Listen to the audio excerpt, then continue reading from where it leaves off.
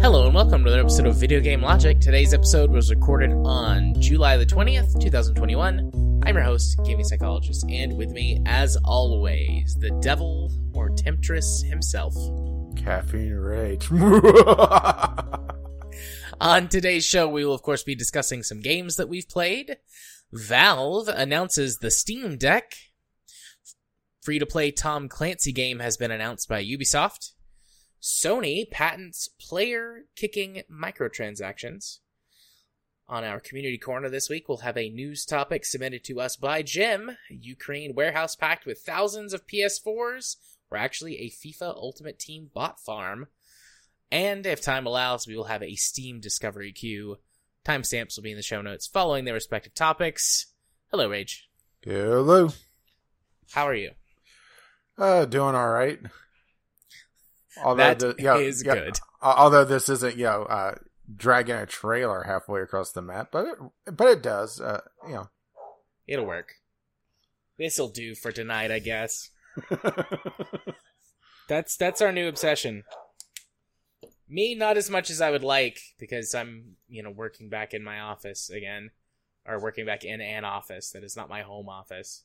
And while my boss doesn't give a shit if I play video games, it's still hard to do stuff like that when people will wander into your room and be like, "Hey, what's up?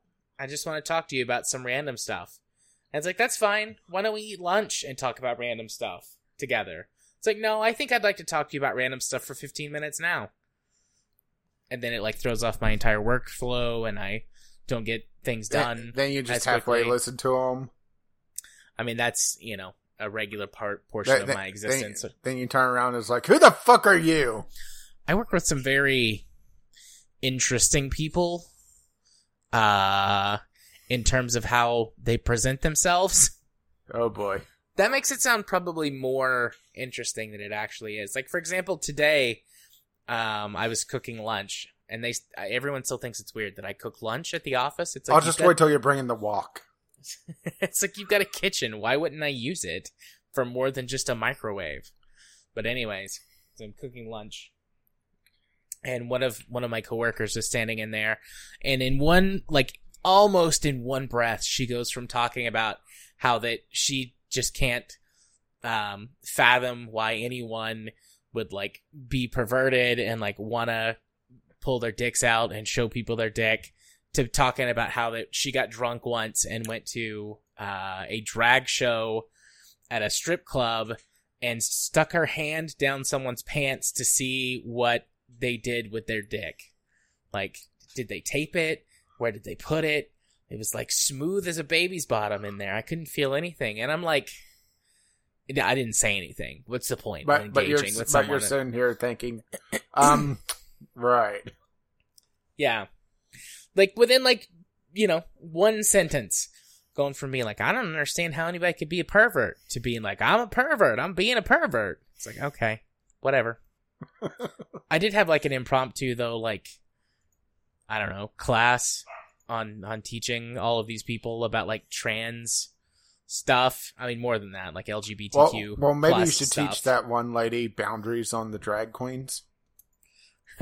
Yeah, good luck with that. None of them listen to this. They will never listen, I don't think. She's very entitled. She's one of those people. Oh, Karen. Pretty sure that she voted for Trump. Pretty sure. I mean, I'm sure that there's nice people that voted for Trump. I've never seen one. I was going to say your parents definitely aren't. They're nice if you're the right sort of person. If you're just like them, so they're white? Nice to you. Yeah, white and racist and sexist. Oh, not poor. Not poor. No. But are homophobic. Anyways. Yeah. They have met you, right? Indeed. I very much surprised a couple of my coworkers when they were asking me about stuff the other day. I don't even know how, I finish up some paperwork and I stand up and walk over to the nurse's office in our building, like we did at this clinic, they do testing in-house. Lots of simple tests, urinalysis, blood analysis, sampling for just like common stuff. If they need like something really specific or fancy, they'll send it off to a lab. But we do a lot of stuff in-house. So there's like a little nurse's station set up, and most people go over there and hang out during the day if there's no patients getting any labs drawn, just because it's an open area with multiple chairs.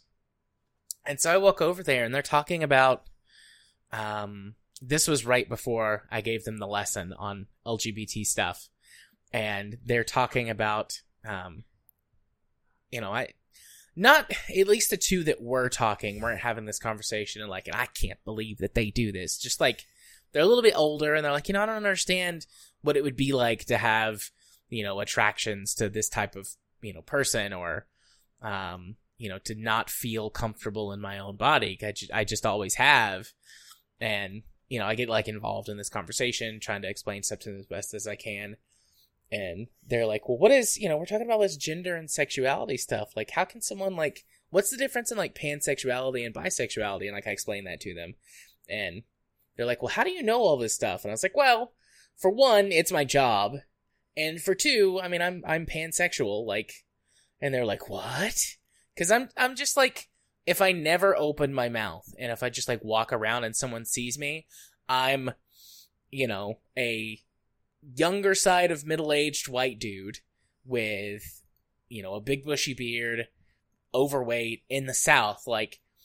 You would almost certainly peg me as a redneck dude, who's just not wearing his Carhartts, if I had on my car, if I was wearing Carhartts, I would fit the bill for just a redneck looking white dude in the South, and so I've kind of got that look about me, and they were shocked, and they were like, wait, what? And I was like, oh, honey, sweetie, you want to talk about some cute boys? I'll talk about cute boys with you as much as you want.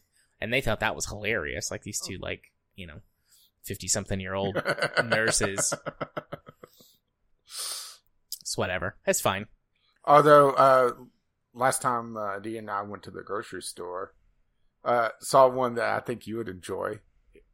This big, giant truck. And in the back of it, Bear Pride sticker in it. Bear Pride? Yeah, the bear. As in the gay man. Yeah. Nice. But, yeah.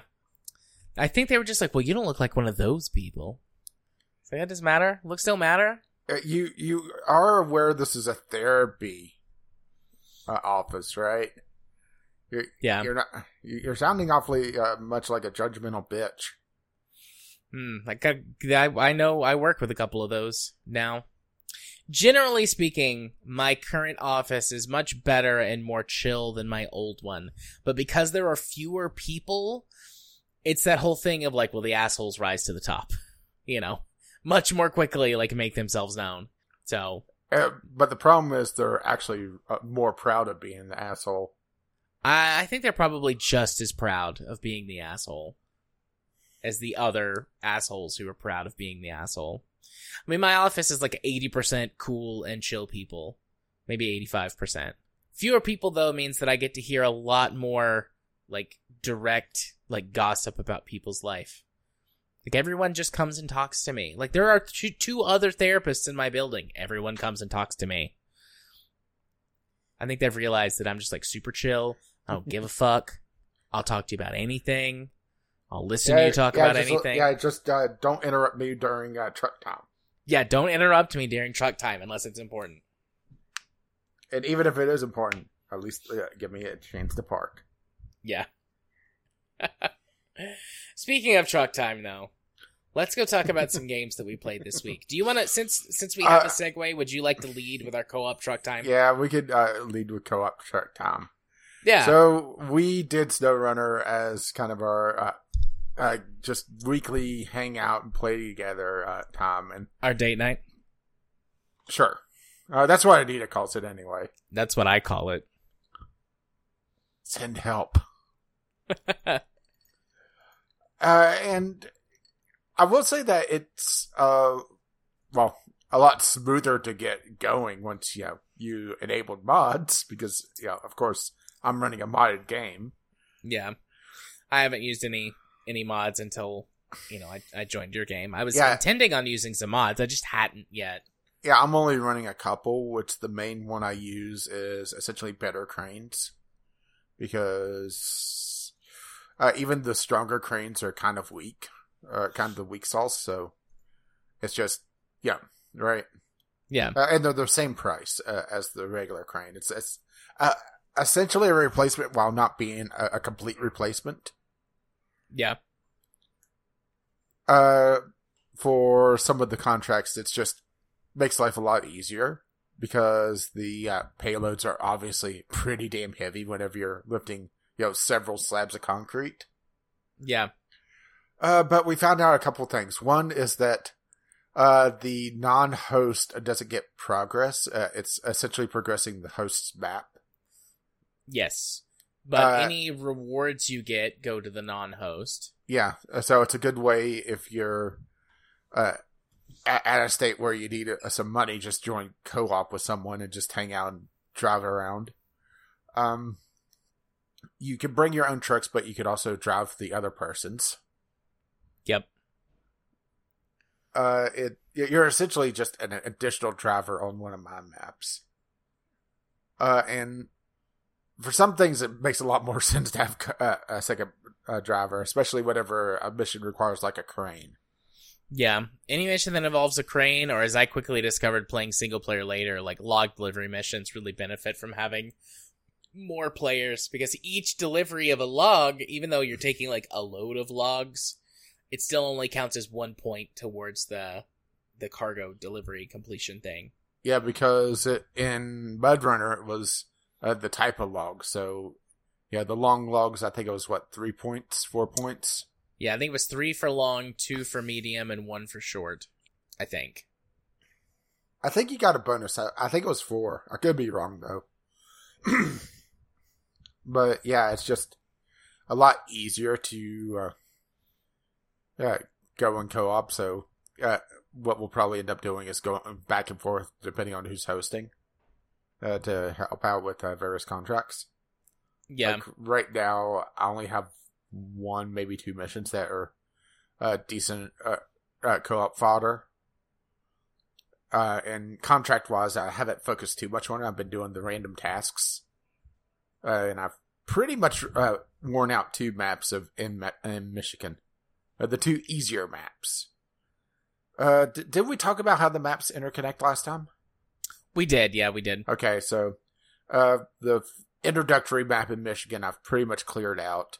And the second map I'm pretty close to clearing out. And going off from those 2, or that second one I should say, is still, a bit of a quagmire of watchtowers and stuff for me to discover. So I'm going to probably spend some time working on that and just driving around, and maybe I'll go back to Alaska and start working on that one, since I think I got rank 10 or 11 today. So I have a good chunk of the off-road tires now. Yeah. I'm rank 9 or 10. What still kind of stinks is the fact that the off-road tires and everything, it's requires so much grinding, and then during the tutorial it sends you to Alaska, which is a death sentence if you don't have better tires. Did you spend any time there outside of just hey, you could go to Alaska now? Nope, I spent no time there. It's like, hey, you can go to Alaska, and then I immediately went back to Michigan. Yeah, I don't know if the best way to play it or not. It probably isn't. Is to complete one area at a time. But I want to do all of Michigan and then go to Alaska. Yeah, I haven't touched Russia yet. The third map set. Basically got to the point in Michigan where I could survive in Alaska for a bit, and I went and I found a couple good trucks. And I had missed one in Michigan that you tipped me off to. And I brought in my giant Caterpillar C to just yank, drag, and pull this truck in a very unfortunate spot halfway across the map. I mean, I ended up taking it the long way just because the Caterpillar has a very wide turning radius. And I wasn't sure if I could make a couple turns without, a lot of trouble. But, it was a hell of a lot easier doing it that way than, trying to just lead it with a scout truck. Yeah. I will say that some of the missions where you have to drag a truck, and it's essentially you're leading it on a tow rope and driving it behind, having it drive behind you, can be very frustrating if the secondary truck takes a wide turn, or if you're not familiar with it, and it takes a lot wider turn than you expect. And you can't switch to it. That's the thing. That's what the unlocking the Caterpillar is. You have to repair it, fuel it up, and then drag it to a parking lot. Yeah, it's been the same with every truck that I've rescued. You can't drive it even if you repair it and fuel it. You still have to drag it. There was one where on the inland lake, I think it was, where you just repair it and fuel it up, but there's also not a garage on that map, so that might just be the outlier. The one I unlocked when we were playing together, it was just fuel it up and repair it, and it's yours. That absolute limo of a truck. Yeah, I found that one. Now that I'm exploring that map on my single player thing. Yeah, you don't have to drag it anywhere. You just have to fuel it up and repair it. And it's actually not that bad once you get a few bridges repaired there. But, it's repairing the bridges, which... that's kind of the weird thing is, how dynamic the maps is for SnowRunner, where you're able to change how much of... or how easy it is, depending on, repairing bridges and, clearing rock slides. Yeah. It was a bit of a sour point for me at first, but it's kind of warmed on me, and I think it's just they introduced it in such a way that it made it seem like, okay, you have to do this in order to unlock everything, or really anything else, and it's really just that first time that it's just absolutely mandatory before you have really any content to work on. Right. Yeah, I mean, I liked, from the beginning, I liked that, the sort of the dynamic nature of the maps and the progression and, being able to do tasks and missions and things. Like, I liked all that from the beginning. Really like this game. Probably we'll be playing it for a while, single player, and going back and forth multiplayer. Yeah. I mean, it's good, like, even to just go and, like, even if we didn't work on tasks together, just if it's like, hey, let's go in multiplayer, can you work on, like, clearing something for me or whatever? And it's like, yeah, absolutely. And then we can just chat and do separate things or work together on stuff. We only did that one mission together because we were kind of figuring out multiplayer stuff. Yeah. And you were doing a thing, and I was like, oh, I'm going to complete this task for you. And then I wound up using a shitty truck just for shits and giggles, and it took me a lot longer than I intended to do that one task, like delivering some fuel somewhere. But it was fun.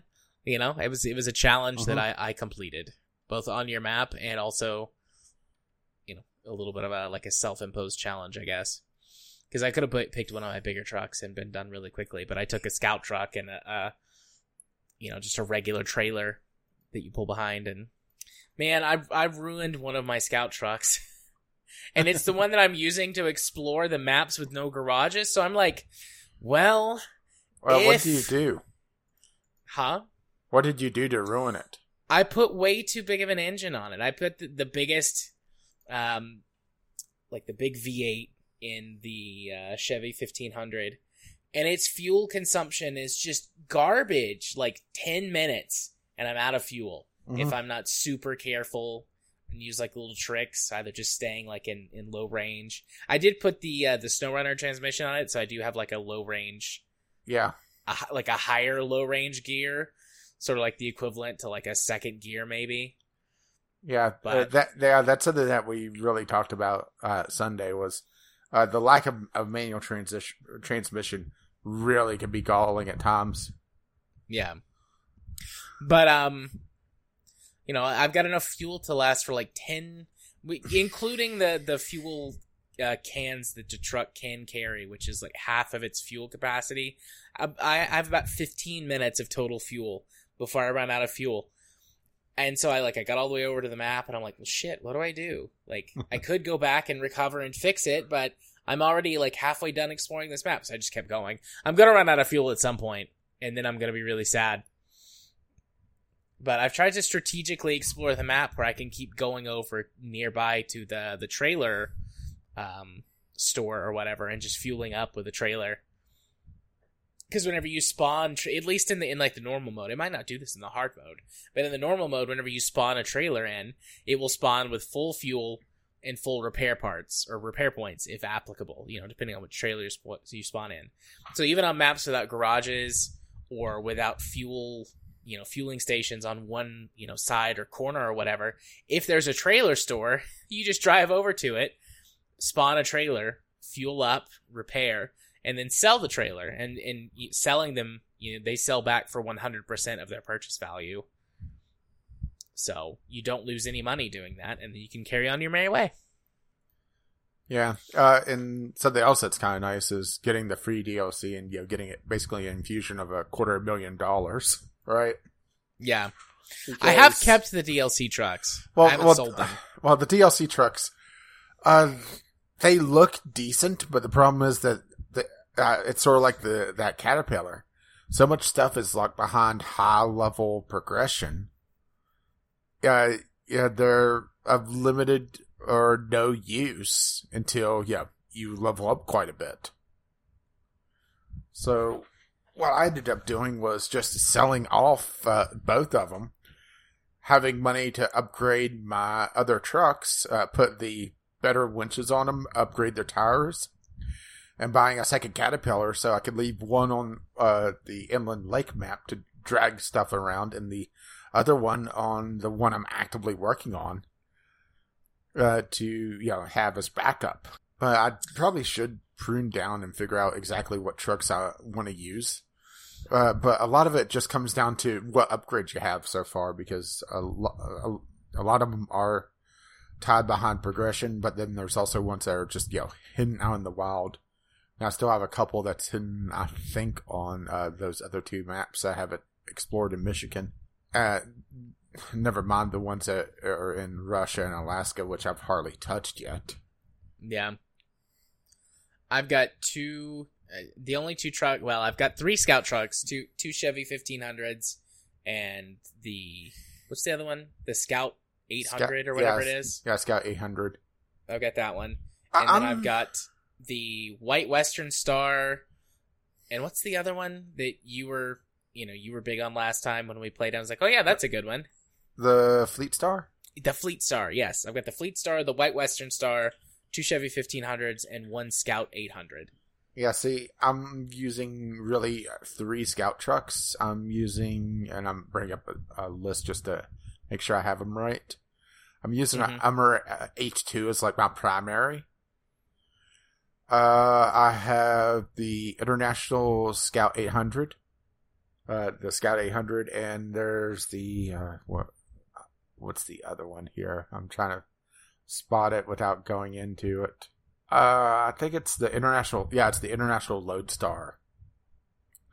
That thing could be fun. It has permanent 4-wheeled and diff lock. Yeah, turned on.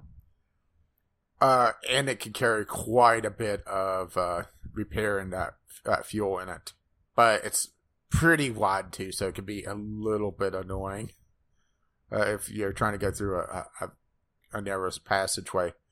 The Hummer's really nice though. It's from Alaska, if I recall correctly, and it could have the roof rack and also a spare tire and extra cargo in the trunk, so it could carry essentially 2 entire loads of fuel, one in the tank and one split between the other 2. Nice. As well as like 2 or 3 tires total. Yeah, of the trucks that I've got, the White Western Star is the best. Although there are situations, because I don't have the diff locks for it yet, there are situations where the Fleet Star can be better. Yeah, the White Star actually had the all-wheel drive for it and the diff lock already. Yeah, I had the all-wheel drive. I did not have the diff lock. I guess I just haven't found that upgrade, wherever it is on the map. Or collected it. Found or collected, depending on where, it would be found. Yeah, I don't find the highway trucks all that useful in general. Well, if they don't have at least all-wheel drive, they're basically useless. Unless you're going to do some kind of, I don't know, what is it? Fireman, like a bucket brigade thing? A trailer brigade. Unless you're going to do, some kind of weird trailer brigade system. Or maybe you load them up with fuel or repair parts and then just, park them out in the remote areas. Take the time once to, Spider-Man them out to some remote area on the map and leave it there. They're pretty useless otherwise, just because they can't get around off-road, and so much of this game is off-road. Maybe they might do better in the snow, actually. If you get the snow tires with chains on them, they might do okay there. Still, all-wheel drive would be a benefit, but they might actually perform okay in snow like that, or maybe on ice. But otherwise, yeah, most of the highway trucks just suck. Yeah, and I'm just now getting to the point where I'm getting chain tires, so Alaska's starting to look a lot more appealing now. But yeah, some of the trucks, just where is the niche for this? Unless it's driving back and forth on the damn map, right? Yeah, that map has got a lot of pavement, but it's still fairly narrowly concentrated on the map. Yeah. Who knows? Or maybe it's the DLC map, so it would be a lot better. I don't know.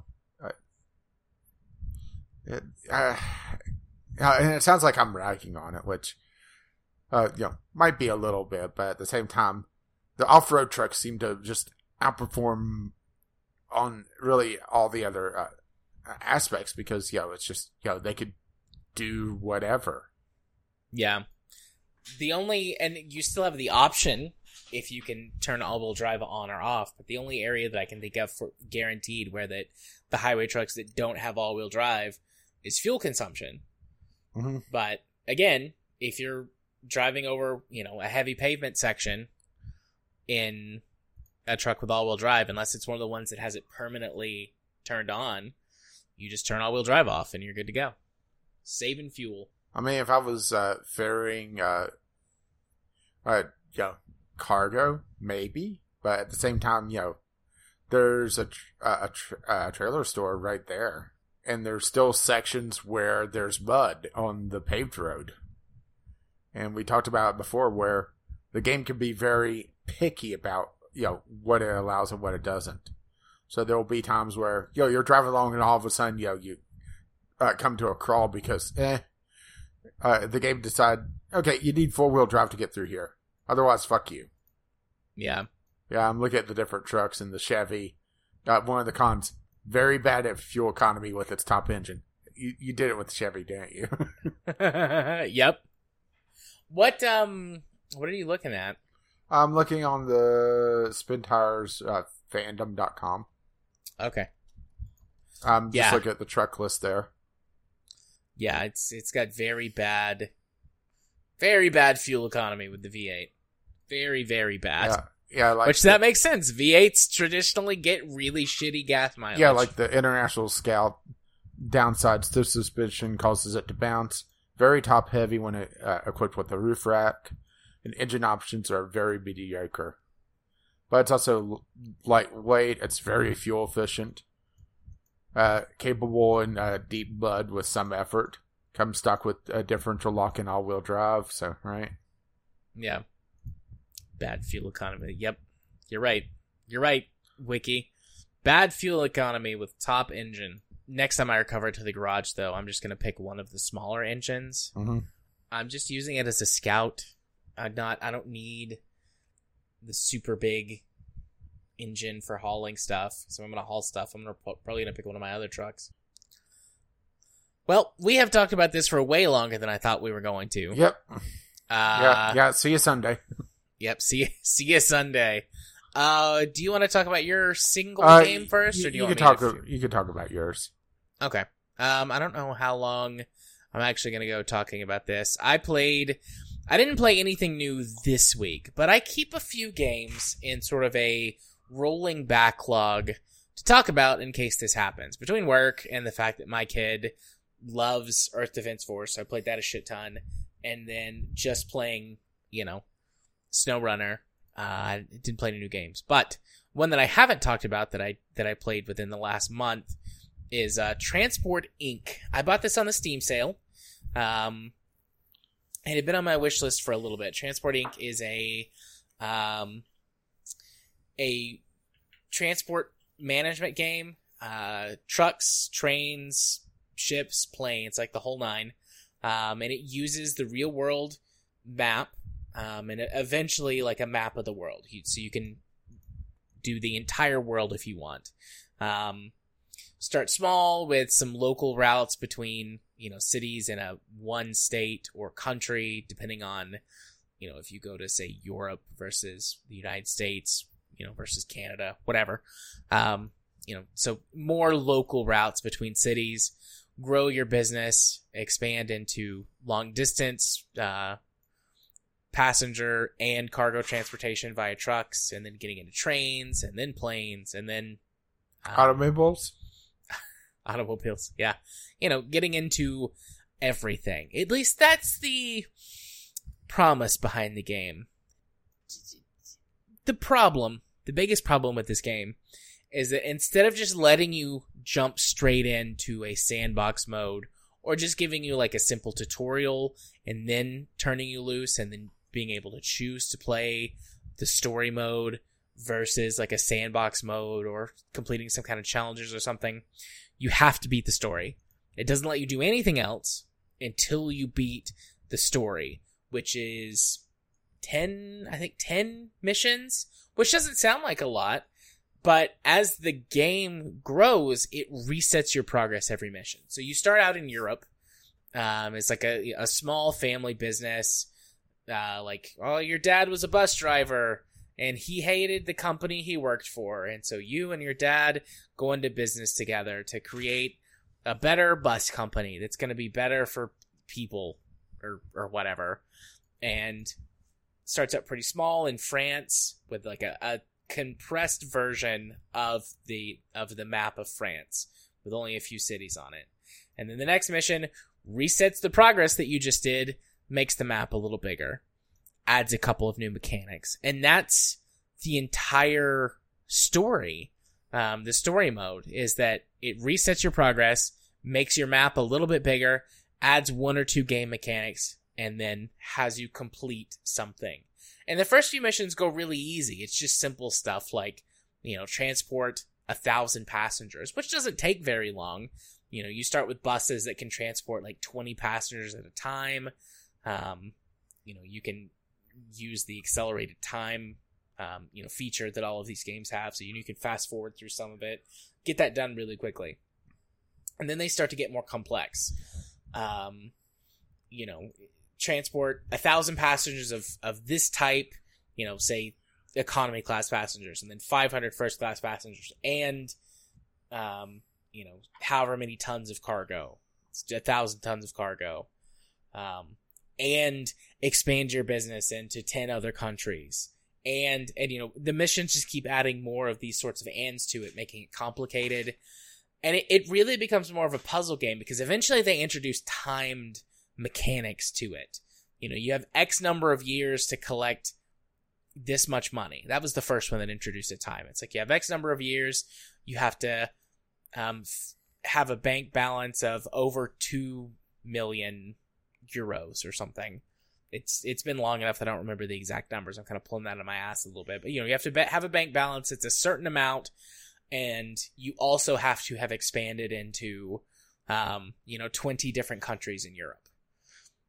And so that one was really, really hard to do. And I actually almost failed it. I got my, maybe it was 2 billion euros. I got my like 2 billion euros in the last month of the 5 years. And that was kind of where it stopped being fun at that point. Then, because the next mission was more of the same, but then you're in America. It's like, okay, I'm expanding my business into America. And it was, expand into this many states and earn this much money. And every time it resets your progress. So especially for the maps where you're in Europe, it's like, well, why am I rebuilding all of these bus routes in France again? Like, if you want to make this, make it feel like I'm growing, a business or whatever, keep them around. Just save my map state and move it forward. Or even have like a preset map state that starts out every time with a certain number of vehicles or something. I don't know. Just make it feel like my progression mattered instead of having to restart my business every time. So it took me probably, let's see, how long have I played this on Steam? I haven't ran it for trading cards or anything. I played it for just a little over 6 hours. Oh, there's a gun. It took me about, I would say 5 hours to get to where I was. I was about halfway through the storyline, and unless there was more that shows up when you finish it. I was about halfway through in between 5 and 6 hours. I started playing the American map, the first American map, and I was like, you know what? I think I'm gonna put this down for a little bit and come back to it later. And that was I don't know, 3 weeks ago. And I haven't been back to it, and I haven't really had a desire to. It started out fun and promising. It has kind of a cheesy story. Like I said, you start off, you're building this company with your dad. It's a rags to riches kind of story. Your quote unquote, your character gets involved in some illicit activities. Just adding a little bit of dramatic, almost like soap operatic flair to this game about essentially creating cargo and passenger routes that make you money. From a gameplay perspective, it's got, the basic tools you would expect this game to have for route management and automated management of repairing or replacing vehicles. And you can hire, managers that will try to optimize routes for you automatically, and eventually can sort of run regions, and it do have some capability for limited expansion on their own and creation of routes within their region. It's got the whole sort of single player challenge aspect of there are other transport companies that you're competing against, and there's only a shared pool of resources. There's only so many passengers or cargo to be delivered in an area, and if your competition is getting it from you, then you're not able to. So there's some competitive single player competitives there, which I kind of like. I'm not always the biggest fan of that kind of stuff, depending on how it's implemented. It doesn't feel like the computer's cheating. Maybe they are. If they are, honestly, they're kind of bad at it. But it's an okay game. I certainly, I bought it on the Steam sale. I paid $5 for it. I feel like I got $5 worth of enjoyment out of this. I don't know if I'll ever go back to it. Maybe I will. I don't know. I think I'm going to look and see if there's a mod or a way to just unlock the sandbox mode, because I think that would be fun. Picking a country in, somewhere in the world and starting from there and trying to build, a worldwide transportation corporation or company. That sounds fun. Starting in Africa or something, seeing if that makes a difference versus starting in Europe versus starting in Australia or whatever. That sounds like a lot of fun, and it would be up my alley. But the fact that it gates that behind the story mode, that there's no way to skip, and is really more like a puzzle experience, or a puzzle game versus an actual, management sim, that kind of sucks. So, average at best at this point. And I don't know if there's enough for me to go back to it to actually get to where it might be really good. Yeah, I wonder what is the best, of these management games out there. Would it be Transport Fever or? Yeah. Out of all the ones that I've played, Transport Fever hands down. Maybe the what is it? Open TTS is that's free. It's got a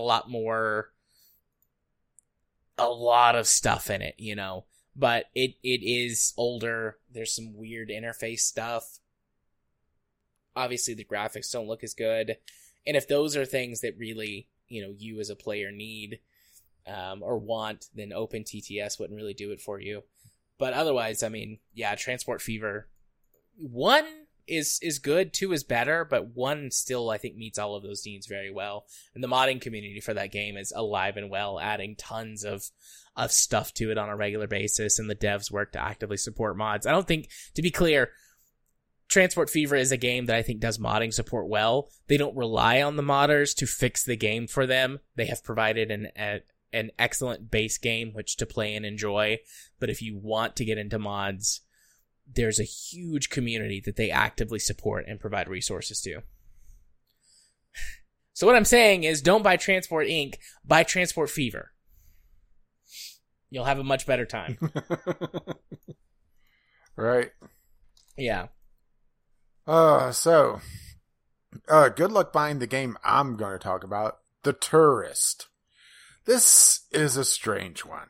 First of all, good luck playing it if you're on PC. It's only on the Windows 10 store and Game Pass, and it leaves Game Pass at the end of the month. So, weird one to start off with, right? Yeah. And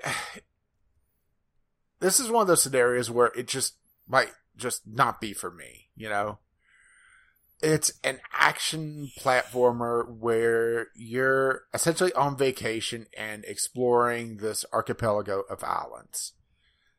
And on the surface, it's actually really impressive. It has, I don't want to call it Minecraft style because it's not quite like that, but voxel based, low poly characters. And it does this, depth of field effect really well, where in the distance it fools you quite convincingly that those aren't low poly, very simple assets in the distance until you get up close to them and they look like something that you might be able to see in well, not Minecraft, because Minecraft is a lot blockier, but right. Yeah. But the effects of the effects on the game world, it feels like it was kind of plastered over what was going to be a very simplistic low poly game. Between that and lighting effects and everything else, it's kind of this odd duck of just two very conflicting styles. And honestly, it feels like it wastes my time very often. So the idea of The Tourist is you're trying to uncover the secrets of this archipelago and go to different monuments and search for the monument core to bring back to this old man for reasons. The game is exceptionally short. How Long to Beat puts it at 4 hours, and I would say that's probably either a little bit optimistic or just a little long on target. Unless the game slows down a lot later on. I put less than an hour and a half in it, and I was already 30-some% through. So, and that's not including just accidentally leaving for a bit. So, right? Yeah. And it's a lot of just small set pieces. Like, you go to one island, and in order to progress to get to a monument, you have to do a couple of little side quests. And one of them is running around grabbing fruit to bring to a smoothie stand. But all the fruit are buried all the way up to the stem, and you're basically just wandering around until you stumble across one. And it's just a little bit tedious. Another portion is you're diving down, actually on the same island, and you have to unlock the monument by diving down in some scuba gear and luring fish to 3 totems under the water. But one is intact. Another one has its top knocked off, and you have to lift it up and drop it onto the top of the totem, which because of the water effects, or it might just be me being blind, was a lot harder to line up than what you might expect. And the third, it took me a good 10 minutes to find, because in order to unlock it, I had to find a random ass anchor with no hint whatsoever on what to do, other than just swimming close enough that I get an interaction on it, and then pulling on it until mysteriously the totem comes up out of the seafloor for whatever reason, right? Right. Honestly, this feels like a game that would be, sub 2 hours if it wasn't, wasting my time. Or it feels like wasting my time, I guess I should say. Because there's a puzzle element and then there's, obscurity, Mm-hmm. In between that and some rather floaty and, honestly, oddball camera. Or some floaty platforming with an oddball camera. Because the first monument's pretty straightforward. Second one has a bit of platforming where your camera's tied to about, I would say, a 90-degree rotation. So you have to try to line it up so you could do this one jump. And it was uncomfortable, but, eventually got it. The third one started to get unreasonable on the amount of platforming. Along with a bunch of moving platforms that would only move whenever you jump. And so there was a lot of leap of faith onto where I think the platform will stop, but because of the lighting effects and in one particular room, it has this spotlight effect where the entire room is black except for this one little spot around you. And it just irritated me so much that I just quit after that. And I might just be overly hard on this, where I've played a lot better platformers, or, it just might be, I was having a bad day, and, I played it for, less than 2 hours, actually less than an hour and a half. It just felt very unsatisfying to go through the areas just because, it's like, okay, now what arbitrary thing are you going to have me do now? Right? Right. If you play on Game Pass, and it's still available to the end of the month, it's worth checking out since it's a small download and, short to go through. I might just be overly hard on it. But beyond that, once it leaves Game Pass, good luck if you're not on, a console. Xbox and Switch are going to be your only real options unless you want to deal with the Windows Game Store, which who would at this point, right? Nobody. That's who. Is it on, itch or anything? Not that I know of. The official site, which is what I'm linking to, doesn't show anything except Game Pass and Windows 10 for PC. It's just weird. I don't know why they have it so restricted. They might have an exclusivity or something. Possibly. But it's not even on Epic, which is the weird thing. And some people have talked about, getting it on other stores, and they've just, kind of said, well, we'll try to do that. I mean, getting on Steam is not exactly, difficult these days. No. I just don't know why they're, kind of dragging their feet on it. But yeah, it looks cute, but you make it, it doesn't sound great. I think it's the physics that bug me.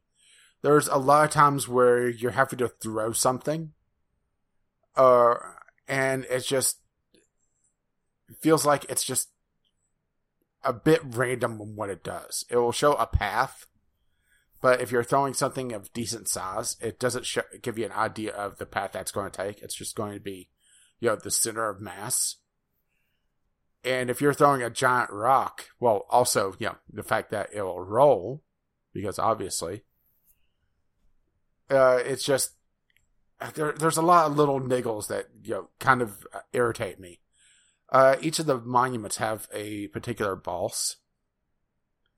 And the first one was simple enough. It was just trying to think of what it was now. It was, and I'm completely blanking on the first one. The second one, it's this weird walking set of blocks. And in order to get out of the room, now mind you, the bosses are complete non-lethal to you. They act scary, but they do nothing. It was the first one was essentially a spotlight that would follow you around, and you have to have it highlight certain blocks. The second one walked around randomly, and you had to throw the blocks under the feet of the thing, but because it walked randomly, it just was irritating. The third one was a giant snake that would wiggle around the room, and you have to throw blocks onto these little fountains to block them. And while you can get the snake to stop chasing you by just climbing up on this platform,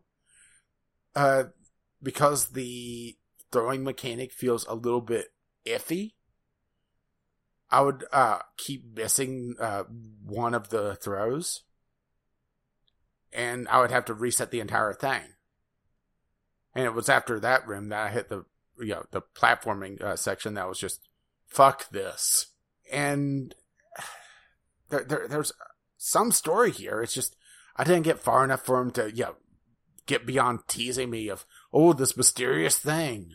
And beyond that, and a lot of actual backtracking as well for such a short game. Like I said, it just feels like it's padded. Like there was a lot more that they were wanting to do, but they just weren't able to do it. Going up to the second monument, you meet an old couple that's on their vacation. They want to go to an exotic island. And whenever you unlock another island, you're given a travel guide to show the person that drives you to different islands to where to go. Well, none of them you have at that point is exciting enough for them, so you have to eventually come back later whenever you find something more. And there's other ones that are just like that, where, okay, you're going to tease me with a quest that I can't do. Well, it's just side stuff, but at the same time, it's, well, is there more to this? Is it going to give me some story? Is it just going to tease me?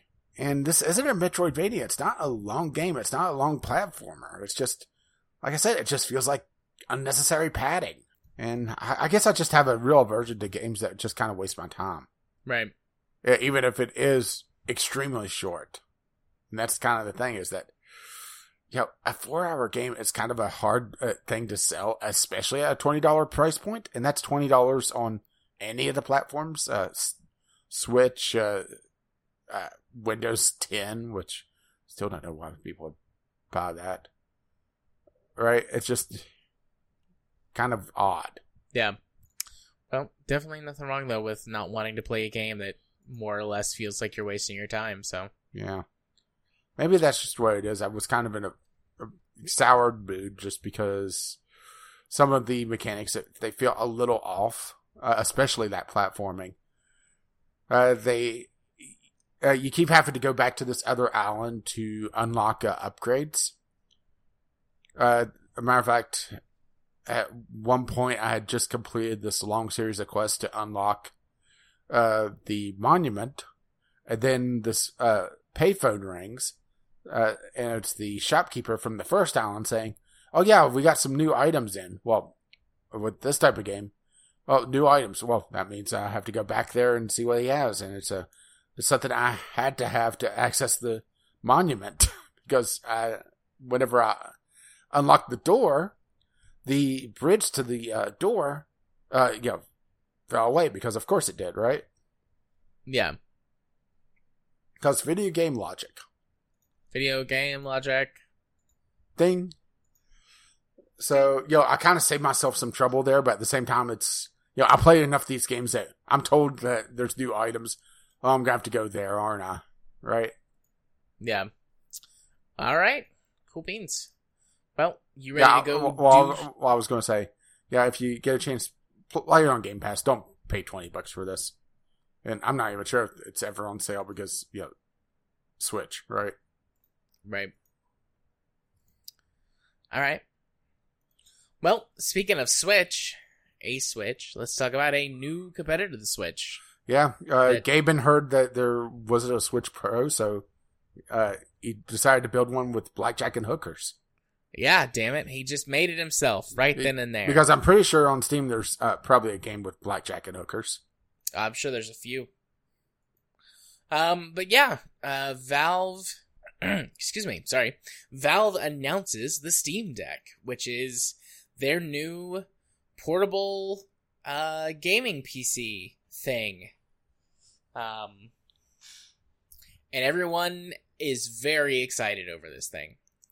Yeah, it was just crazy how people went nuts on this, huh? Yeah. The Steam store crashed a couple times because of people trying to pre-order. Yep. It looks very cool. Very generally speaking, it is going to be a handheld gaming PC to compete against. Yeah, they're kind of positioning it, at least as far as I can tell, to compete against gaming consoles in general. Like, obviously, it's mimicking the Switch in terms of, like, we've got this thing, and it's gonna plug into a dock, and you're gonna be able to hook that up to a screen of some kind, a TV or a PC monitor, computer monitor, and you can use it in docked mode, or you can undock it, and you can play it handheld. Like, that seems to position it, like, right up against the Switch, basically, but in some of their marketing, they talk about, like, generations and things like that, and that really only gets applied to consoles in the way that marketing speak does. Like, yes, there are generations of graphics cards and CPUs and whatnot, but they don't get... That doesn't get sort of talked about in the way that console generations are talked about. So I think they're positioning this as, like, a quote-unquote PC console thing. I'm excited about it, I think. Maybe excited is the wrong word, but I am interested. Curious. I'm curious about this. I'm not going to pre-order it. I want to see reviews for this before anything. We'll have a couple of videos in the show notes from a couple of tech YouTubers that I follow. One essentially tried to build a PC with similar specs because there's not a lot of technical information. They use gigaflops, which is, like, saying that this engine runs at 10,000 RPM, right? Yeah.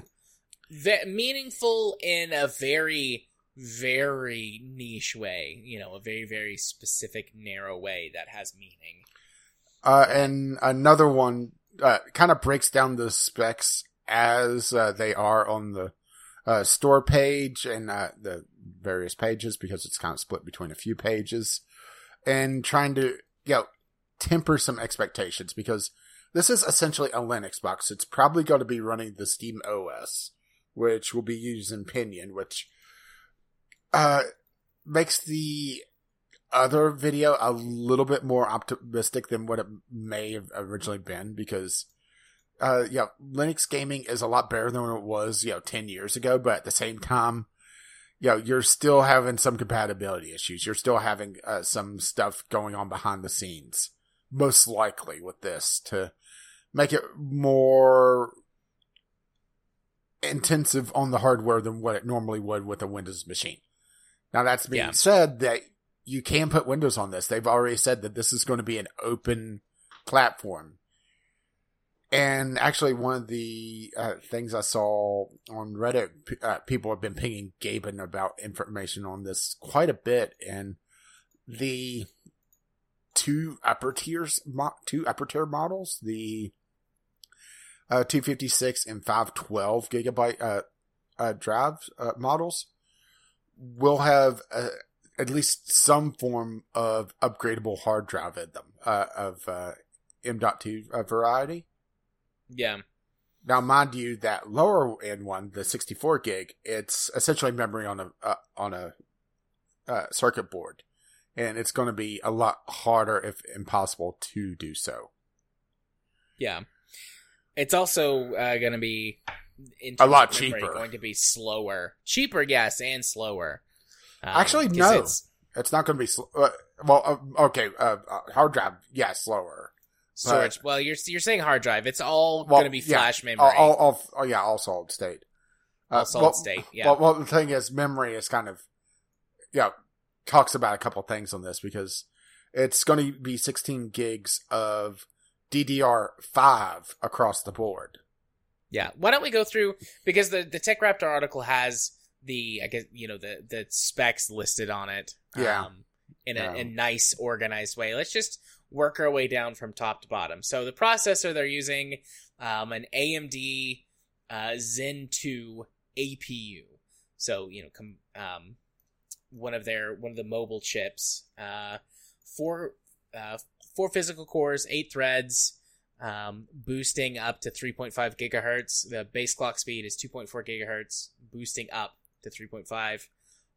The GPU component of that APU is using, what is that, 8?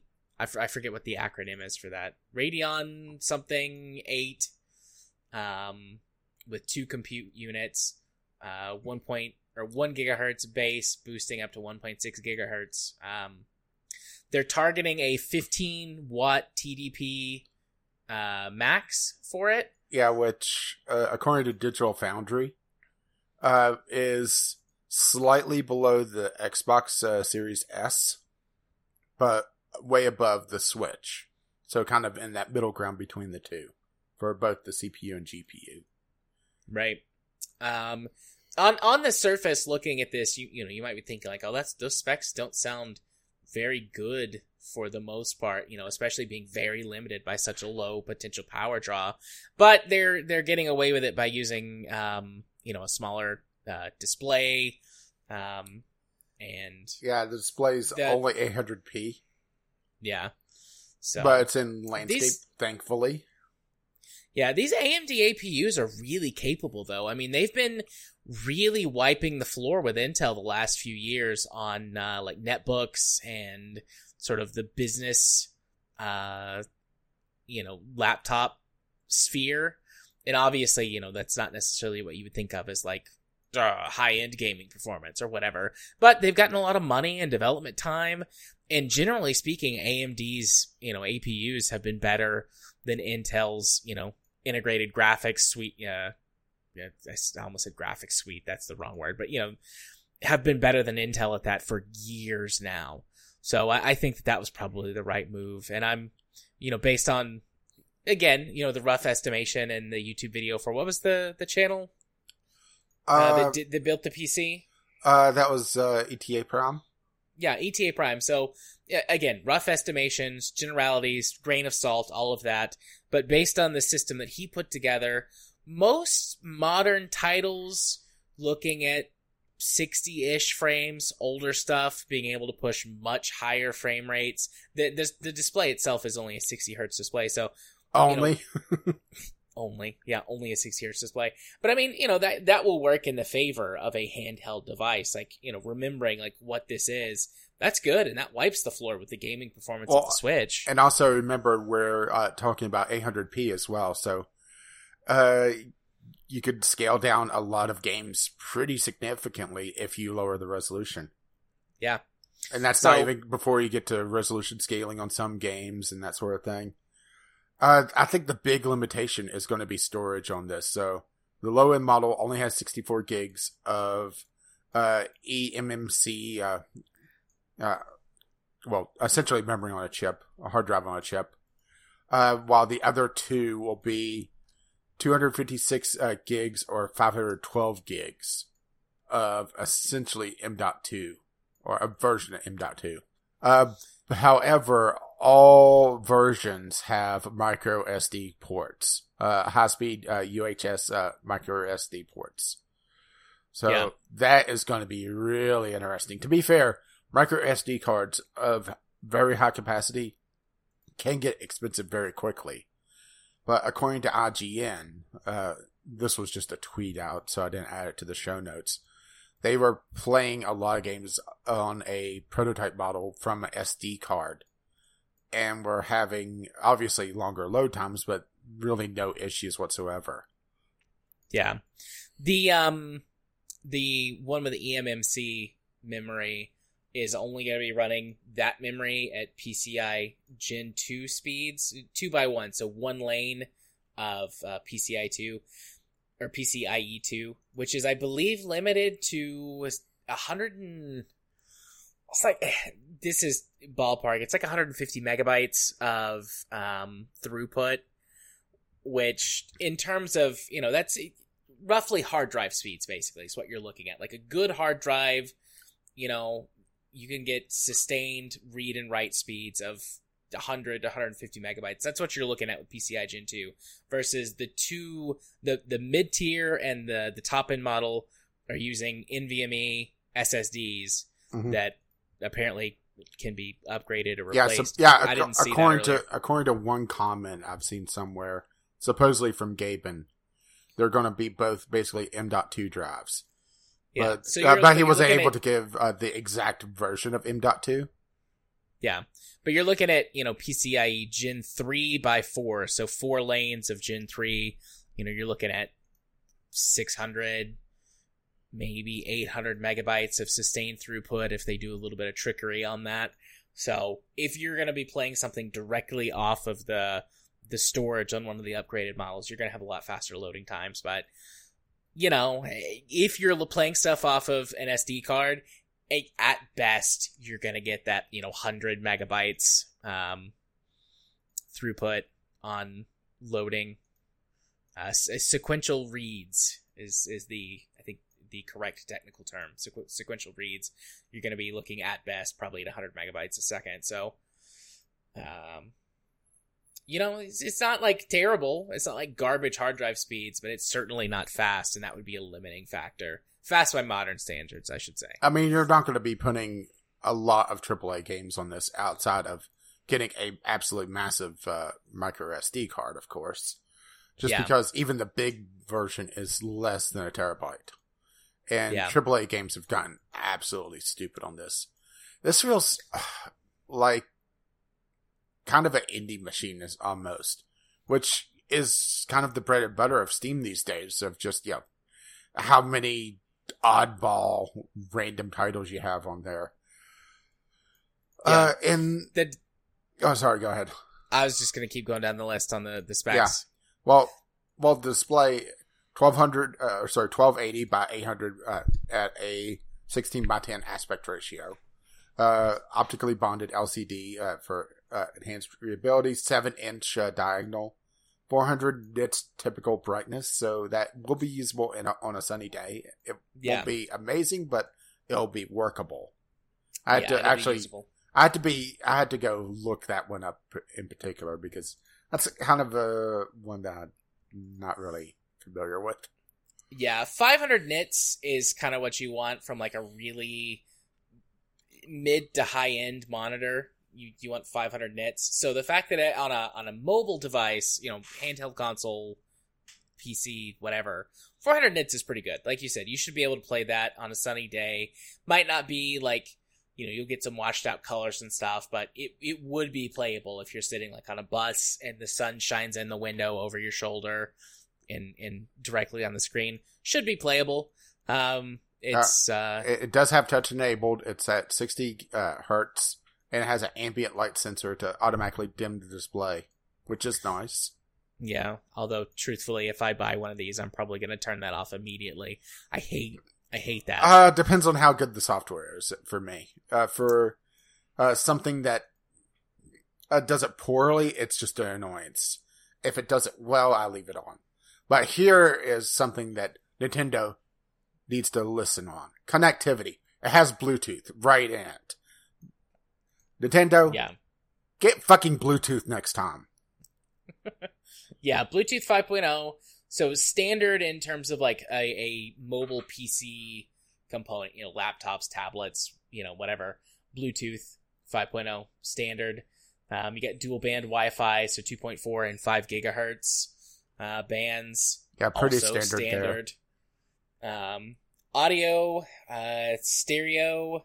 It's got stereo. It's got a dual microphone array, which is fancy for saying it's got a mic that probably will be halfway decent. You got a headphone jack, 3.5 millimeter headphone jack. And also it's saying headset. Does that mean that you can use a headset with a mic built in? Pretty much some of the specs I've read and looked at.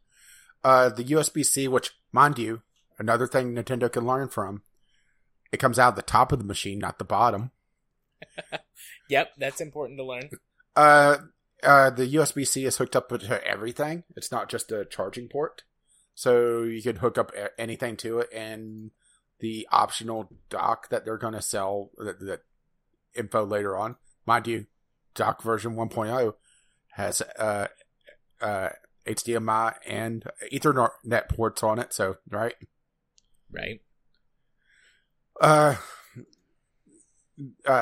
It's going to have additional USB ports on it as well to be able to hook more things to it. So, right? Yeah. You're not limited to just Bluetooth with this, which, I mean, it's a fucking impressive machine for what it is, price-wise as well. I wonder, pure speculation, I wonder if you've got like a laptop dock that uses USB-C, instead of buying their proprietary dock, if I you don't could see just why it plug wouldn't. it into it. Yeah. Because it's just USB-C. Yeah. You could get all of those features with your, the laptop dock that you might already have. Well, I don't have one, and Well, yeah, right. but I know what you mean. I don't either, Mhm. but lots of people do. Lots of people have transitioned instead of having a desktop and a laptop. They just have a laptop, and if they're using it at a desk, they plug it into their dock. Yeah, so standard gamepad controls. Well, I should say Xbox style controls with additional 4 programmable grip buttons on the back, along with 2 haptic touchpads, and also supposedly the analog sticks are capacitive, so they can also function as a touch, or the system knows that you're touching the thumbstick even though you're not moving them, which is interesting. Yeah, it's probably, it's got haptic feedback. It's probably it's probably in support of that, because the newer Xbox controllers have got haptic feedback in more parts of the controller than just I think they called it adaptive rumble before. But they've been increasing how much haptics is in these controllers, and it's pretty neat, honestly. I like haptic feedback. I think that's a neat feature. Yeah. So yeah, and the trackpads, there's a dual 32.5 millimeter, or if you want freedom units, 1.27 inches. Square trackpads with haptic feedback. Supposedly 55% better latency compared to the Steam controller, which honestly I never really noticed that much latency to begin with. I never did either. And they're pressure sensitive for configurable click strength. And it has 6-axis gyros, because why not? Yeah. I'm also going to turn that off. I don't need a gyro on my handheld. Depends on the game, once again, because something like Zelda Breath of the Wild, the gyros really help out. Yeah. And then for on the go, it's got a 40 watt-hour battery that they're saying will provide 2 to 8 hours of gameplay. Essentially, a Switch. It's essentially the Switch. And that would depend just on how heavily, the resources are being utilized. And also, if Bluetooth turned on, how bright the screen is. Right.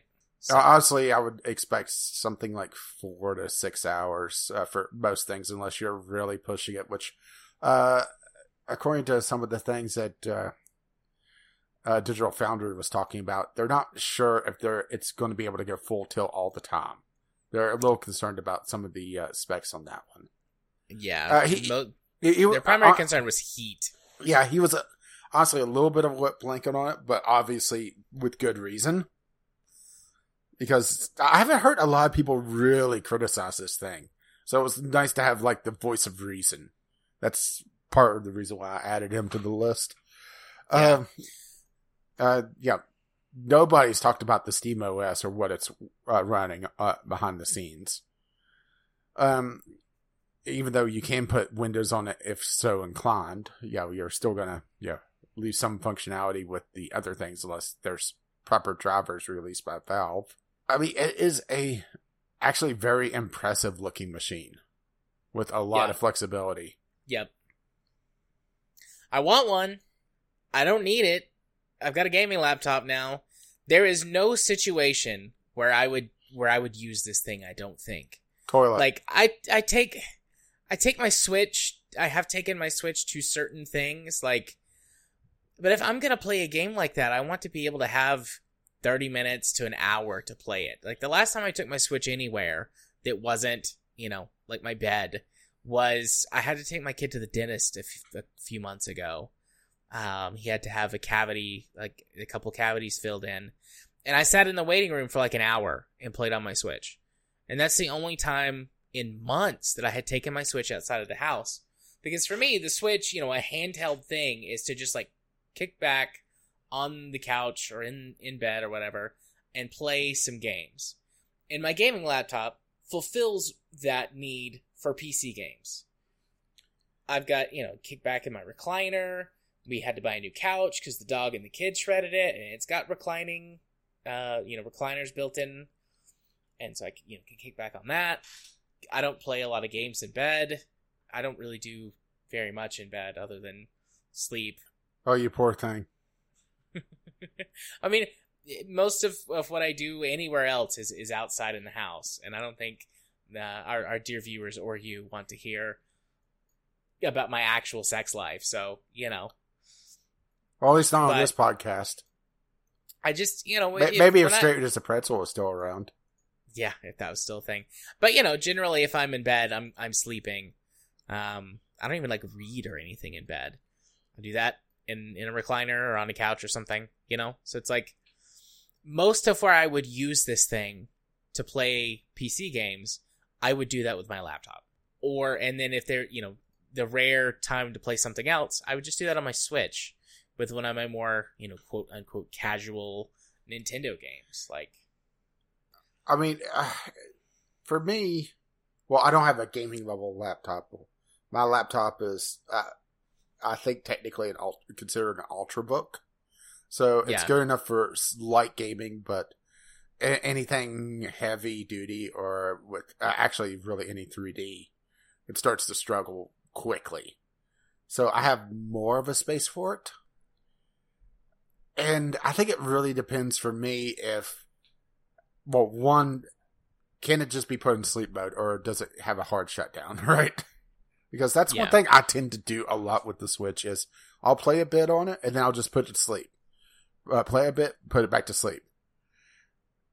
And I will say PC gaming tends to be more focused on long-term gaming.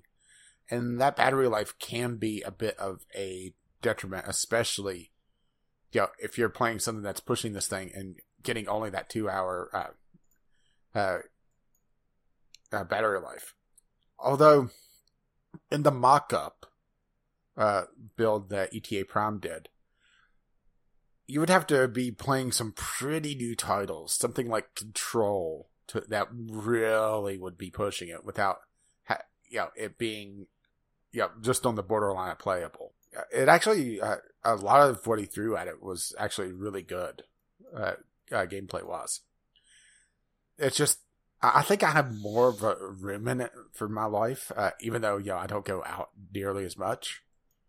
Just because I don't have that gaming level laptop, be able to kick back on the couch and pull this out and have access to my entire Steam library.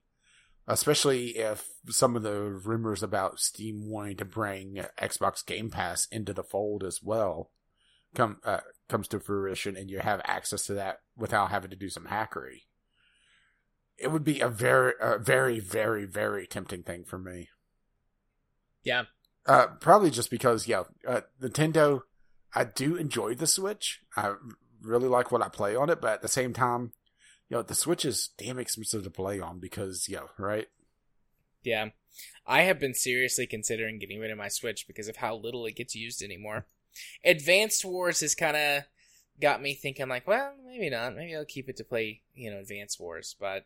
so much for me wanting to mooch some games, if you have any physical ones.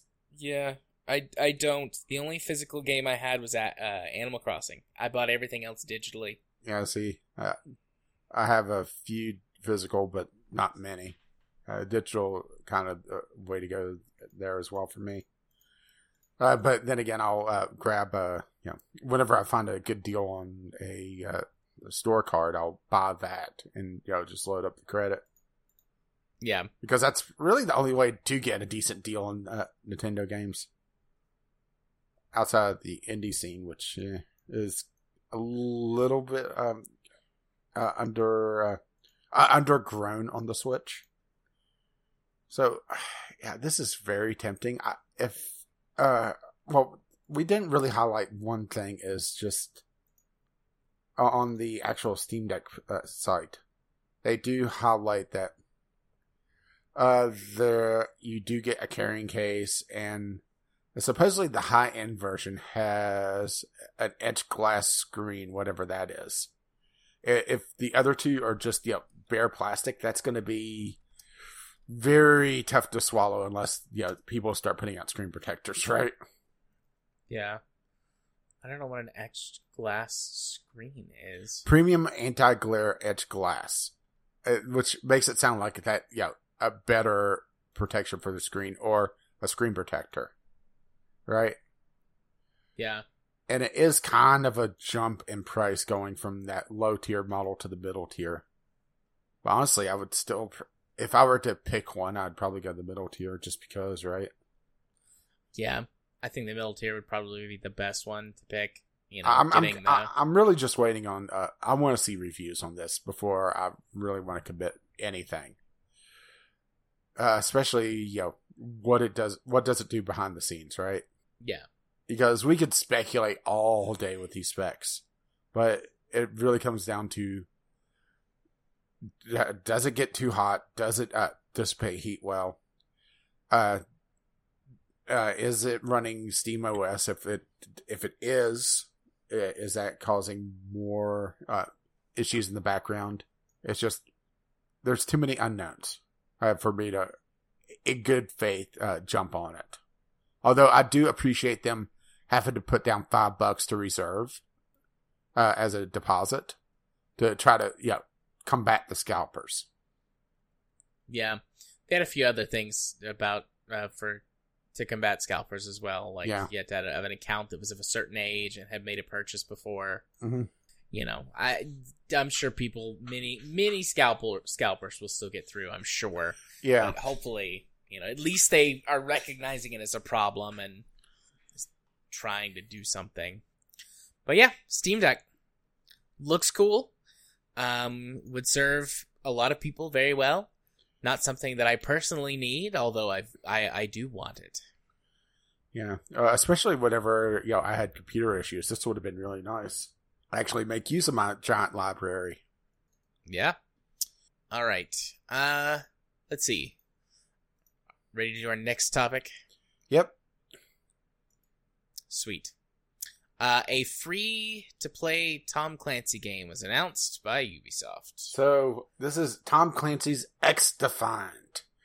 And I'm pretty much convinced that at this point, Ubisoft has hooked Tom Clancy's corpse to the drive shaft of a generator, and it's trying to just make them spin faster and faster just to power their entire facility. Because this looks like dog shit. This has really nothing to do with Tom Clancy outside of bring in a couple of factions from the other games. It's just, what the hell? Yeah. Which, I mean, do whatever you want as long as you make, an interesting, compelling experience. The problem is that this just looks bland. It looks as average as it could be.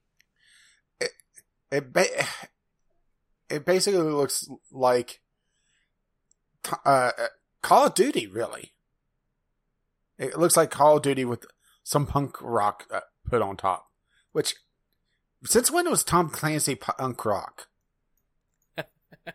Did I miss that memo?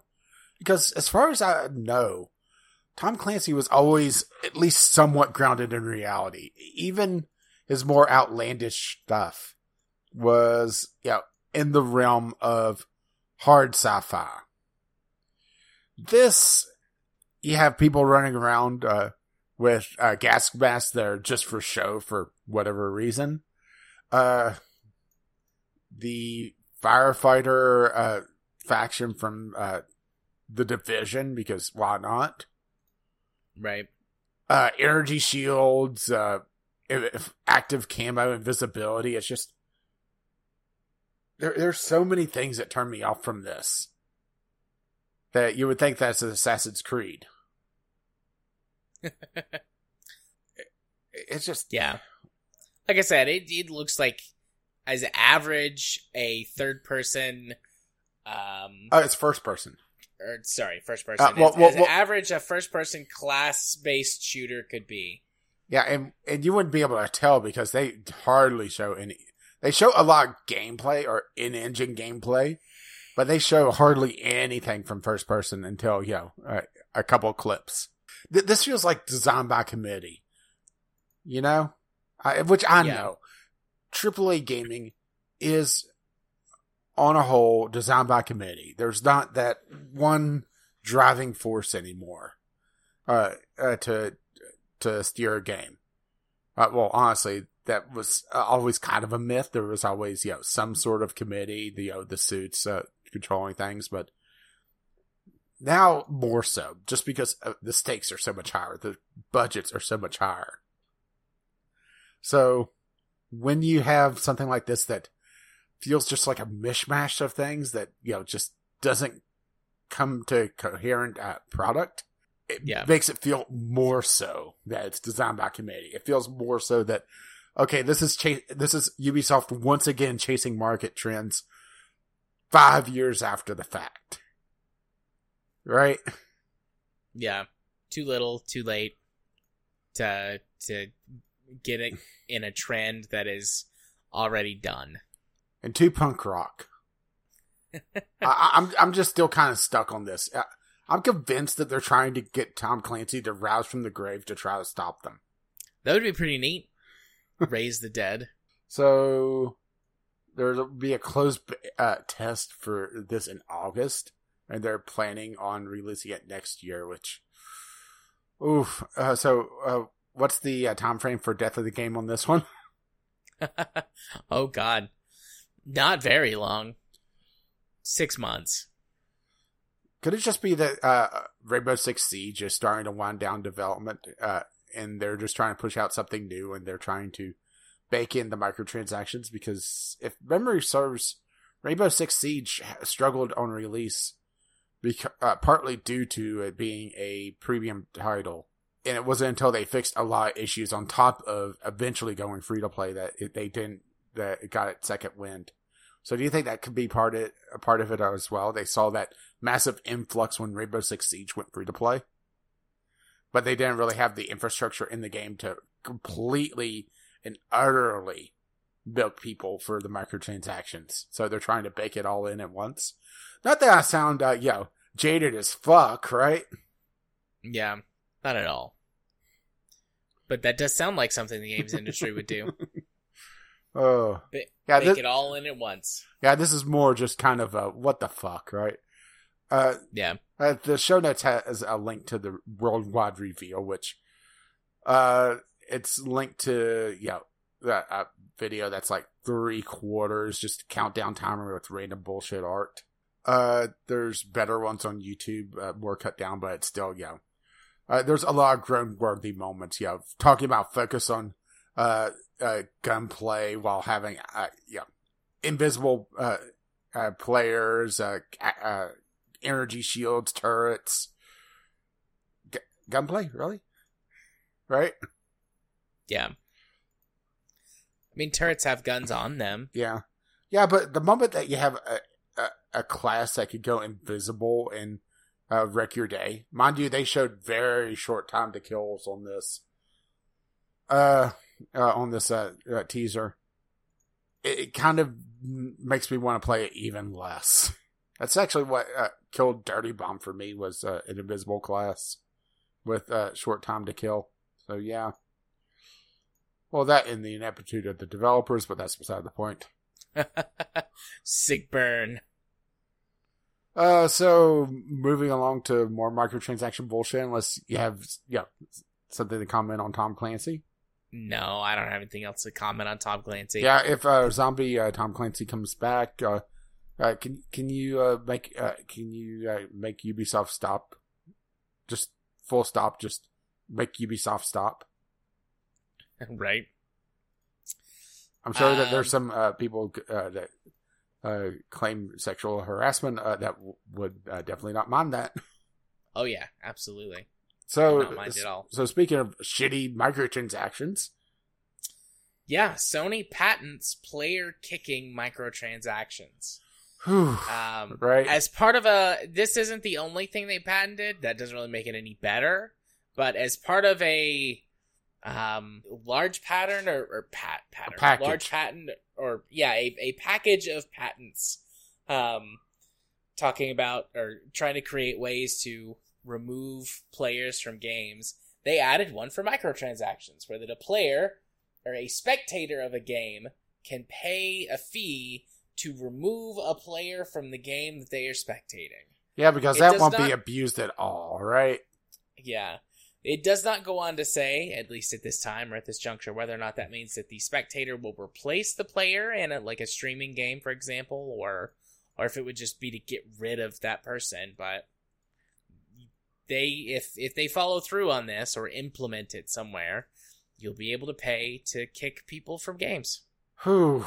The newest form of pay to win. Just pay to remove all the competition and pay to win that amazing sniper, right? Right.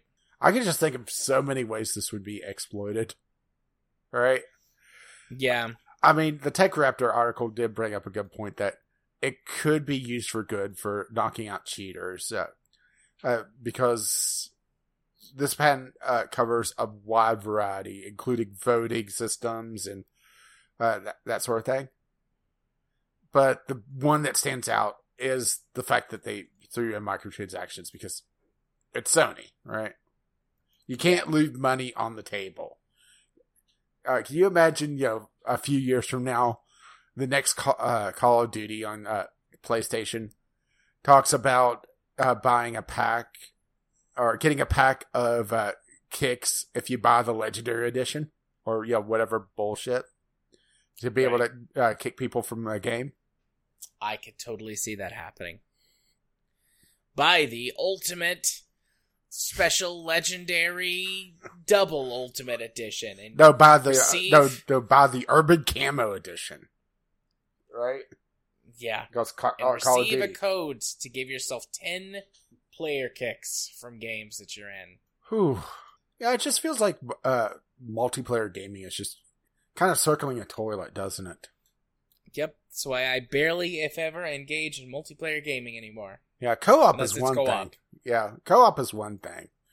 But multiplayer shooters, just in general, there's just so much of buying a power now. There's so, even in premium titles and AAA titles, there's just so much bullshit tacked onto it.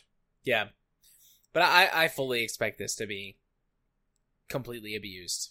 Yeah. I fully expect it will be implemented someday, somewhere, by someone. Yeah, mind you, and Tech Raptor does highlight this. There's no guarantee Sony will use this patent because companies invest money to protect innovation, but at the same time, the fact that voting to remove people from a game is being patented is also right. Yeah. So. Yep. It's all bullshit from Sony. Well, bullshit in the gaming circles in general. I don't know how I feel about being Sony. Like, I would expect this out of EA, and it's not like I think Sony is, like, a good company, per se. But I kind of expect this out of EA, or Ubisoft, or Activision, or 2K. Like, those companies, I would expect to see them getting a patent on this. And it feels weird. Like, didn't expect that out of you, Sony. I don't know why. I guess I'm just so used to those companies being at the king of shit mountain. Yeah, it's all the major companies are shitty in some way. It's just EA is so much more shitty. Ubisoft is so much more shitty. Activision Blizzard, because let's not forget Blizzard is also shitty. Yeah. Draws so much attention that stuff like this kind of blindsides you, but at the same time, right? Yeah. All right. What we got next? That's it. Without getting into the community corner. Yeah, we have the community corner, which Jim sent us a thing. Indeed. Was this? I can't remember if this was the Jimquisition this week, or if I saw this somewhere else. No, this was Jimquisition this week, or at least highlighted in it. Yeah. So, sent to us on Discord by Jim and our submissions/suggestions channel. A Ukraine warehouse packed with thousands of PS4s was actually a FIFA Ultimate Team bot farm. Right. Because... Yeah. The main reason why they got in trouble were they were stealing electricity. That's what got them, was stealing utilities. But that, thousands of PlayStation 4s, mind you, people jumped on the idea that they were farming cryptocurrency because, that's kind of what these farms typically do. Even though the PlayStation 4 isn't supposedly that great at farming cryptocurrency, but don't know 100% if it's true or not. Well, I don't, from a power standpoint, no, but they are pretty energy efficient and typically, are able to cool themselves fairly effectively. So maybe from a, an economic perspective, maybe they're more efficient from a power standpoint or something. Like, I could see it. I could see them, but cryptocurrency farms using gaming consoles for it, or really anything that they could buy in bulk cheap from somewhere, Anyway, sorry, carry on. But anyway, Ukraine business newspaper sparked the speculation that they were farming some sort of cryptocurrency. However, it looks like there's some suggestion that they were on FIFA this entire time. It's just, right? Yeah, the gist of what they were doing is that, and I don't fully understand this because I don't play FIFA Ultimate Team, but they were grinding stuff out on the consoles, on the accounts on the consoles, and then the idea was to sell them loaded up with in-game currency that had been, they had grinded for. Well, there's a black market for FIFA coins because, of course, there is, right? Yeah. And you can convert this currency to open loot boxes to get your, 1 in 10,000 chance to get, your good footy ball player, right? Yeah. It's just so absurd, isn't it? That we have, that there's bot farms of 3,800 PlayStations farming FIFA coins over all the other cryptocurrency out there, right? Yeah. So, Ultimate Team played the game for months on end in a bid to save up enough the in-game currency to splash out on the auction house, or you could buy the foot coins on the black market, where 40,000 foot coins cost you a couple of quid, Eurogamer. To put that in context, Lionel Messi, a 99 rated Summer Star card, currently costs around 1.5 million foot coins. Wow, right? Suddenly the idea of that black market makes a lot more sense, huh? Yeah, it definitely does. Because that artificial scarcity. Yeah, I mean, it feels weird at first glance, but then, you think about it, and it's like, oh, EA created sort of a secondary market for this with the way that they developed. Well, they created a void where they made all these amazing football players so incredibly rare to be able to sell their whatever microtransaction to get a chance to roll for them and have people spend literally thousands of dollars to build an Ultimate Team that lasts literally 1 year because all your progression gets reset on the following one. It's much like your game. It gets reset every map. Bring it all the back around, right? And you just are being quiet or what? Could you... okay, there you are. Okay, I don't know if I got cut out for a second or... Well, I was just saying, bring it all the way back around to Transport Inc., where everything gets reset every year. Yeah. I mean, that's, the model, though. The model that they have to extract as much as possible from players. Just start them over every time. Yeah, and get them to spend thousands of dollars once again because, the whales, right? Yeah. It's just... Whales. Whales on the black market. It baffles me that people spend this much money on a game that resets every year. I mean, I understand, the grind and, if you enjoy your footy ball, pick it up every year or every few years to, be able to reset your rosters. But, spending thousands of dollars on loot boxes to just throw it away every year, right? Yeah. Which I realize there's that, sunk cost fallacy, but at the same time, that there's so much you could be doing. I mean, think of all the Steam Decks you could buy.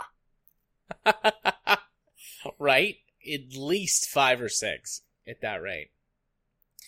But, yeah. I mean, I kind of get it. People get into doing something, they get into that as their hobby. Not even just gaming, but like FIFA specifically as their hobby, and then on one specific level, it sort of makes sense to me. Because if you're someone who very specifically plays FIFA, you think of yourself as playing FIFA as opposed to playing video games, then, it doesn't matter. That's just you engaging with your hobby in whatever way it changes over the years. And I can kind of see it. I don't agree with it, but that's not, that's just the way that they interact with it, the way that their life has shaped up and, their interests. And I'm certainly not going to pick apart someone's interests in whatever it is, even if I don't quite understand their spending habits. I mean, shit. Good luck, me trying to explain my spending habits to people. Hey, I had to buy that bundle of 40-some cookbooks. That's right. I had to spend $22 today on pens from the Gymporium that I don't need and will never wear, but will put in a display case to display at some point. I had to buy that because the games can do whatever they want. I was about to say, I hope you got that one.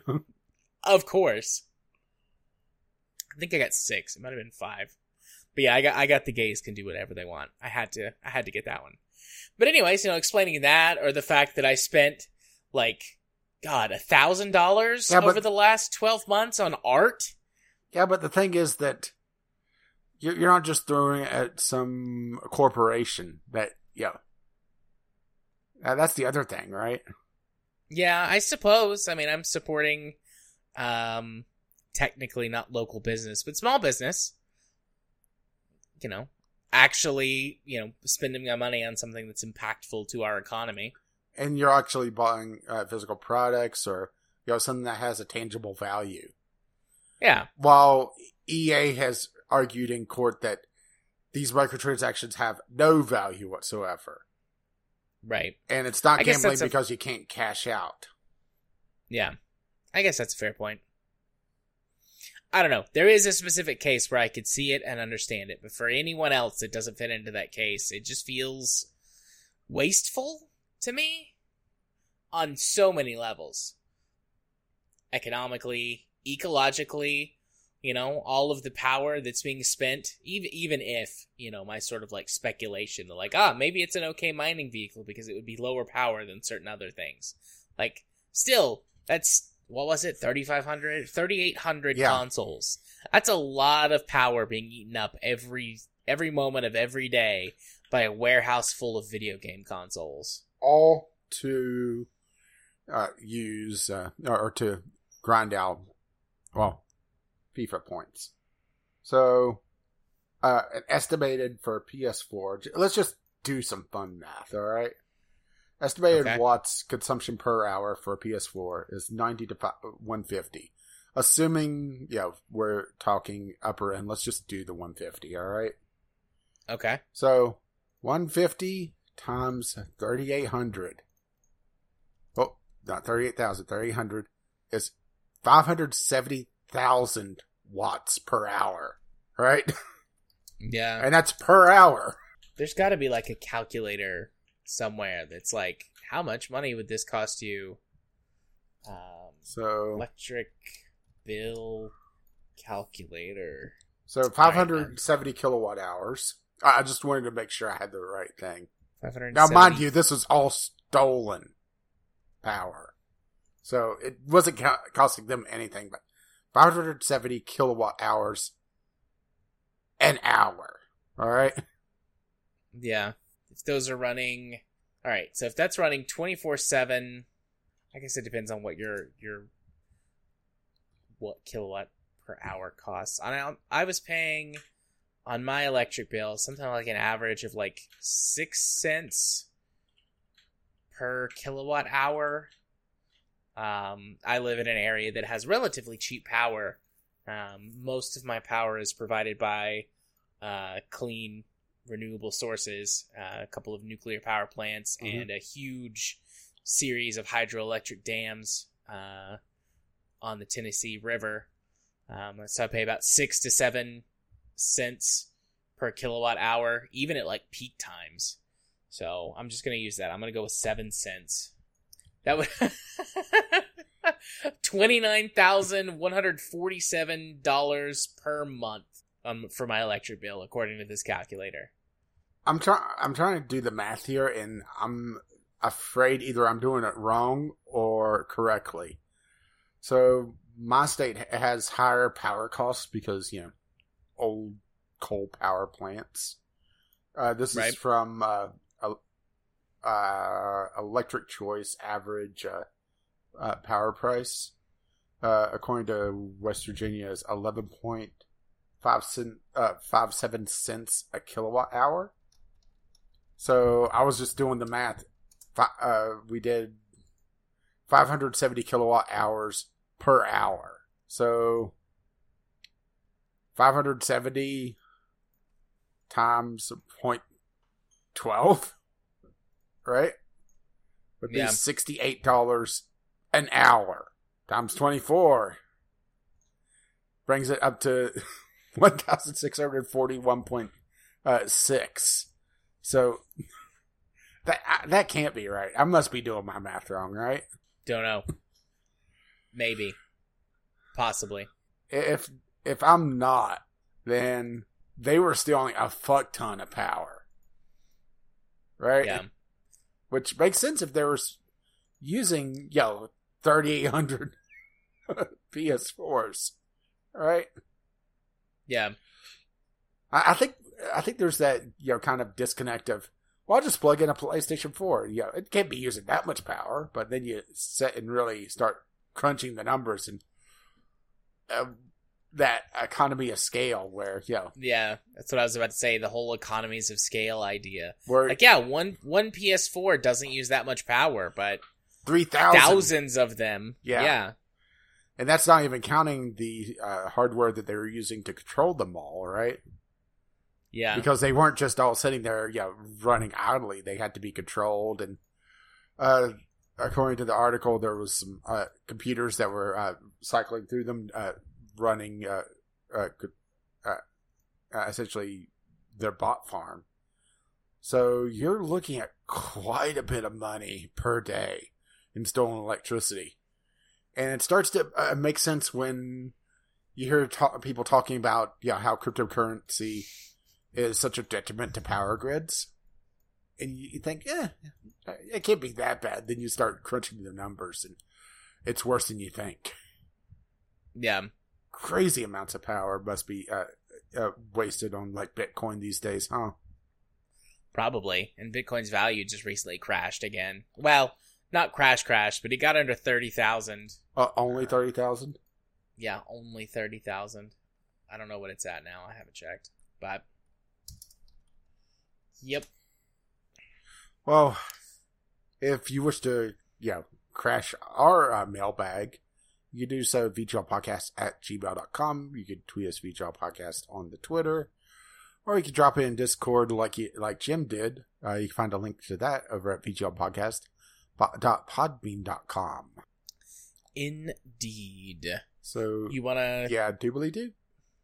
Doobly do for a discovery queue. I know you've got yours pulled up, so go ahead and tell me what you got. So I got Mini Motorways. This is this pseudo sequel to Mini Metro, same developer, and it's kind of a chillax, semi-chillax because Mini Metro gets intense. Transport motorway simulator where you're building highways and trying to just keep things going as long as you can. Nice. very simplistic art style. They have maps based off of various cities, or just see how long you can last in survival mode. If it's anything like Mini Metro, it's one of those games that you can pick up very easily. But there's a lot of depth and a lot of craziness to be had. On sale right now, it just launched, and there's also a bundle if you have Mini Metro that would knock an extra 20% off. Or sorry, an extra 18% off. So yeah. Nice. I feel like, did you have this one a week ago or a few weeks ago before we leave? This seems familiar to me. I think I had it a couple weeks ago, but go for it. Okay. Before we leave, sort of a sci-fi city building game. You build a city, build a civilization. Looks like there are sci-fi elements of like planetary colonization and something about space whales. It is it's tagged as like casual and stuff. I think that's because it doesn't have any combat to it. But it looks neat. It's very, very cute. Very nice art style. Explore, discover ancient technology. That's a big old space whale.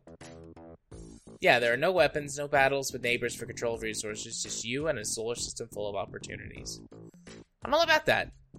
Very, very cute. I like nice, cute, relaxing things and city builders. Well, I got Death's Door, a action RPG where you play the Grim Reaper that has to reclaim a stolen soul from the underworld. Produced by Devolver Digital, so hijinks are sure to ensue. This is from actually the same developer that made Titan Souls. So, even though I wasn't too hip on Titan Souls, there was some odd control things that I didn't really care for. It was a solid title, so there is a pedigree there to be sure. So yeah, and it has a lot brighter aesthetic than you might expect. Being the Grim Reaper trying to steal soul back. So yeah, right. So I got Breakwaters. This is a third-person survival crafting game. Looks like somebody took a look at Valheim, and no idea, but looking at this, it looks like someone took a look at Valheim and said, what if we did Valheim, but on like a tropical island, or a series of tropical islands, instead of like weird, like foreboding, like forest things. Looks very neat. I mean, I love a game like this. Looks like there are these big Titan creatures. I guess you have to fight them. But you're just like exploring around an island chain, crafting and building stuff, making the water part like Moses. This guy's like, I say that like in the gif of this, he like throws a bottle of something into the water and it parts and reveals like a ship or a treasure or something. But this looks neat. I mean, I love stuff like this. So looks like it's not out yet. Releasing Q3 of 2021. So within the next few months. So I got the Last Stand Legacy Collection. This is a collection of two, I believe, used to be Flash games. It's kind of gotten boosted up to essentially full game status now. Since Flash is dead. Some tower defense, some RPG elements, some survival elements. It is a bit dated because it is essentially a Flash game that's gotten bumped up. But yeah, if you're nostalgic for this type of game, definitely worth checking out. Also, there's a few games in this, kind of like survival genre without being full on first person, survival horror, or I should say, survival with zombies. I guess I should say, managing all your hunger bars and everything, first person style. So yeah, I seem to remember playing this on like Congregate back in the day. So, or I could, just be mistaken on that one, or played something like this. Looks like very simplistic, at least overall, but But it looks like it run pretty much on a toaster, because right. Sometimes that's the best thing. Yeah. So I got one called Hide and Run, which is basically a sort of fantasy-esque themed version of Prop Hunt from like Gary's Mod or something like that. But it looks very cute. It's got a very cute art style. Looks like there's some options for having like multiple people on a team of like prop hunters, and then everyone else trying to hide. And it looks cute. I don't know. I honestly don't know how good it would be. It's like $3, so if you really wanted to try out, it's not super expensive. But yeah, I don't know. Looks cute. Don't know if it's for me though. Okay, this looks a lot better than what I was originally going to give it credit for. Genius Art Simulator. Or Genius Artist Simulator. It's essentially a first-person painting game where you're building, an art studio and painting different things. And there's actually some impressive-looking art in the community hub. So it's not just smear stuff on and call it a day. You can if you want to, but if you have the talent for it, you can do quite a bit with this, which is interesting. It is early access, under the $20 buck mark at least. Is it from the same developer that did House Flipper, or is it just the same publisher? Because sometimes does it look like it's the same developers, the same publisher though? So might be just packaging it into some more copies, right? So yeah, right. But hey, if you enjoy to paint or enjoy painting or want to do just a art studio full of giant dicks, well, there you go, right? Right. Absolutely. So I got The Immortal Mayor. It is a god game where you play a deity that is watching over a region as it grows and builds up. And they are more or less your people to command. I think it's doing sort of the suggestion thing of like you click on them and you tell them to do something. And if their needs are met, they'll do it. Like, that's the impression I get from looking at these screenshots and reading through the blurb about the game. But it looks very cute. It's been a while since we've had at least that I can think of, like a good god game like this. But looks neat. Okay. This one's interesting. Samurai Gun 2. Fast-paced, Super Meat Boy-esque platformer. It's a sequel to something. I mean, Samurai Gun, obviously. But I never heard of it. Might be one that just slipped through the cracks on me. Deflect bullets in fast platforming. I mean, the trailer kind of shows it all. Very small levels, but a lot of kind of Twitch reaction gameplay. Right. When did Samurai Gun come out? Came out 2013. So this one's been a while in the making, huh? Yeah. So I got SRX The Game, which is a NASCAR-esque game. Looks like this is a real thing that was started by Tony Stewart and Ray Everham. Tony Stewart is a NASCAR driver. He's the one that goes vroom, right? He's one of the ones that goes vroom. And then Ray Everham, I don't know if he ever was a race car driver, but there's like he has got his own sort of performance division. I know that he has worked with Dodge for a long time, or Chrysler. I don't know if he still does, or if he works also alongside other car companies or what, but doing performance stuff. Whenever you buy a high performance package type of vehicle, there's usually one of them from Dodge, at least in the last 5 or 6 years. You get like the Ray Abraham version. which, you know, had extra bells and whistles and was like fancier and usually had more power and stuff. So, you know, essentially that's, I'm getting on a little bit of a, off on a little bit of a tangent. And what else is new? But yeah, looks like a sort of basically a NASCAR style game, and I'm into that. Yeah, this can be fun. Yeah, it looks like it goes through different series as well, which is nice to see. I remember back in the late 90s, there was a NASCAR game on one of the consoles that you basically started off as a dirt track racer, and the career mode was building all the way up. Or if it wasn't NASCAR, it was definitely not NASCAR, right? Right.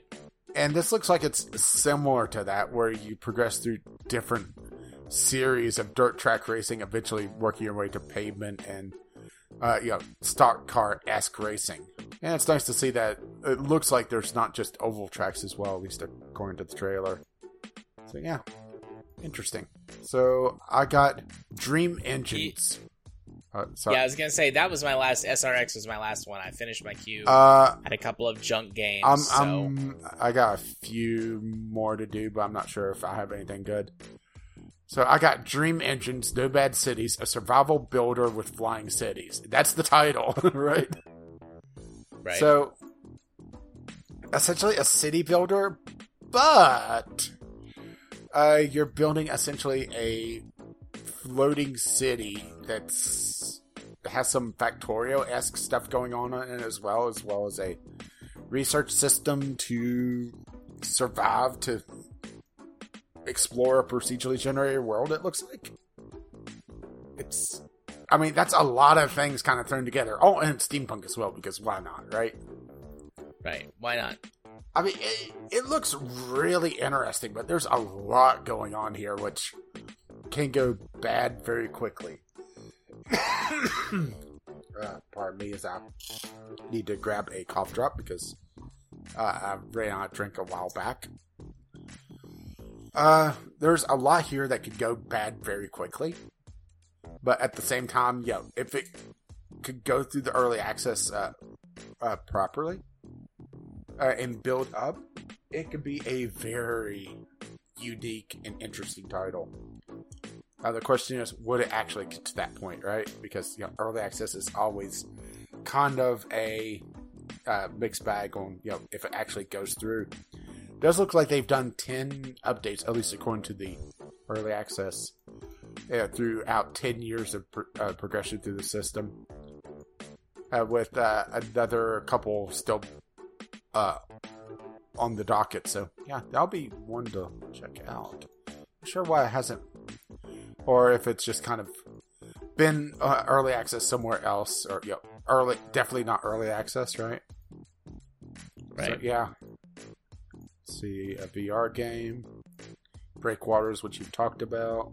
So, Road Company, third-person free-to-play shooter, tactical action shooter, because tactical and action, right? Free to play with a lot of microtransactions and DLC to add on to things, because from High Res Studios, because right. Yep. I mean, all these games are starting to feel like they're running together, right? Very samey, very generic. I didn't get it in my queue, but I have seen some stuff about Rogue Company, and I'm like, It's like, okay, which one's this one again? Because and it sounds like they are throwing in some Call of Duty, or no, it's not Call of Duty. And now I'm blanking. That's okay. The Counter-Strike. Counter-Strike shop in it, as well as just you go through the match, you earn money to buy equipment. So that's interesting, but at the same time, there's an entire section of microtransactions on the store page, which is right? Yeah. And it's terrible that with Call of Duty when I was going for Counter-Strike, but I never really played either of them. It happens. More similar than different. let's see, I got Immortal Mayor and a World War One survival horror game. No, thank you. World War One was enough survival horror without making survival horror, right? So that's my queue done. Cool beans. Hey, Rage. Oh, well, wait. Sorry. There's one more. I as usual, I start my next queue, and I've got to add this one because, right, it popped up. I'm stealing it.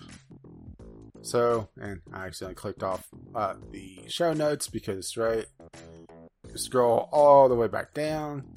Halo Infinite. Woo!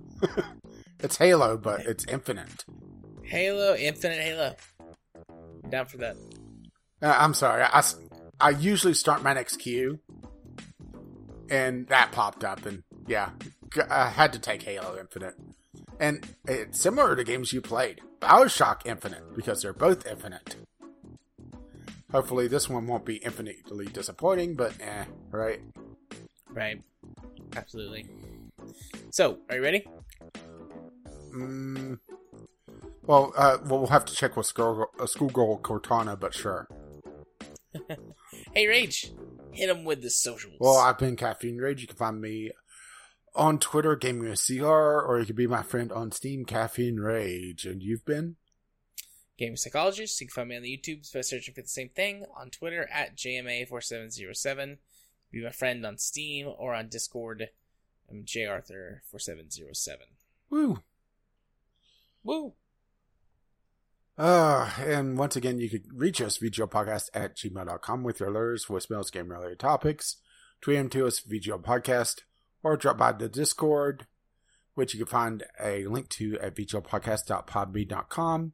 If you wish to share the love, you can find us on your podcatcher of choice. Or if you wish to see the RSS feed, links to all our stuff, which is mostly dead at this point, you could do so at VGOpodcast.podbean.com. Our lovely, lovely patrons have made this madness possible. You can find out more at patreon.com/VGOpodcast. Our intro and outro music is On the Ground, and our Discovery Cube music is Doobly Doo, both by Kevin McLaury. Both can be found at Incompetech.com. And as always, as his lovely music starts to roll across my voice while I'm choking. Well, bye now. See you next time. Bye-bye.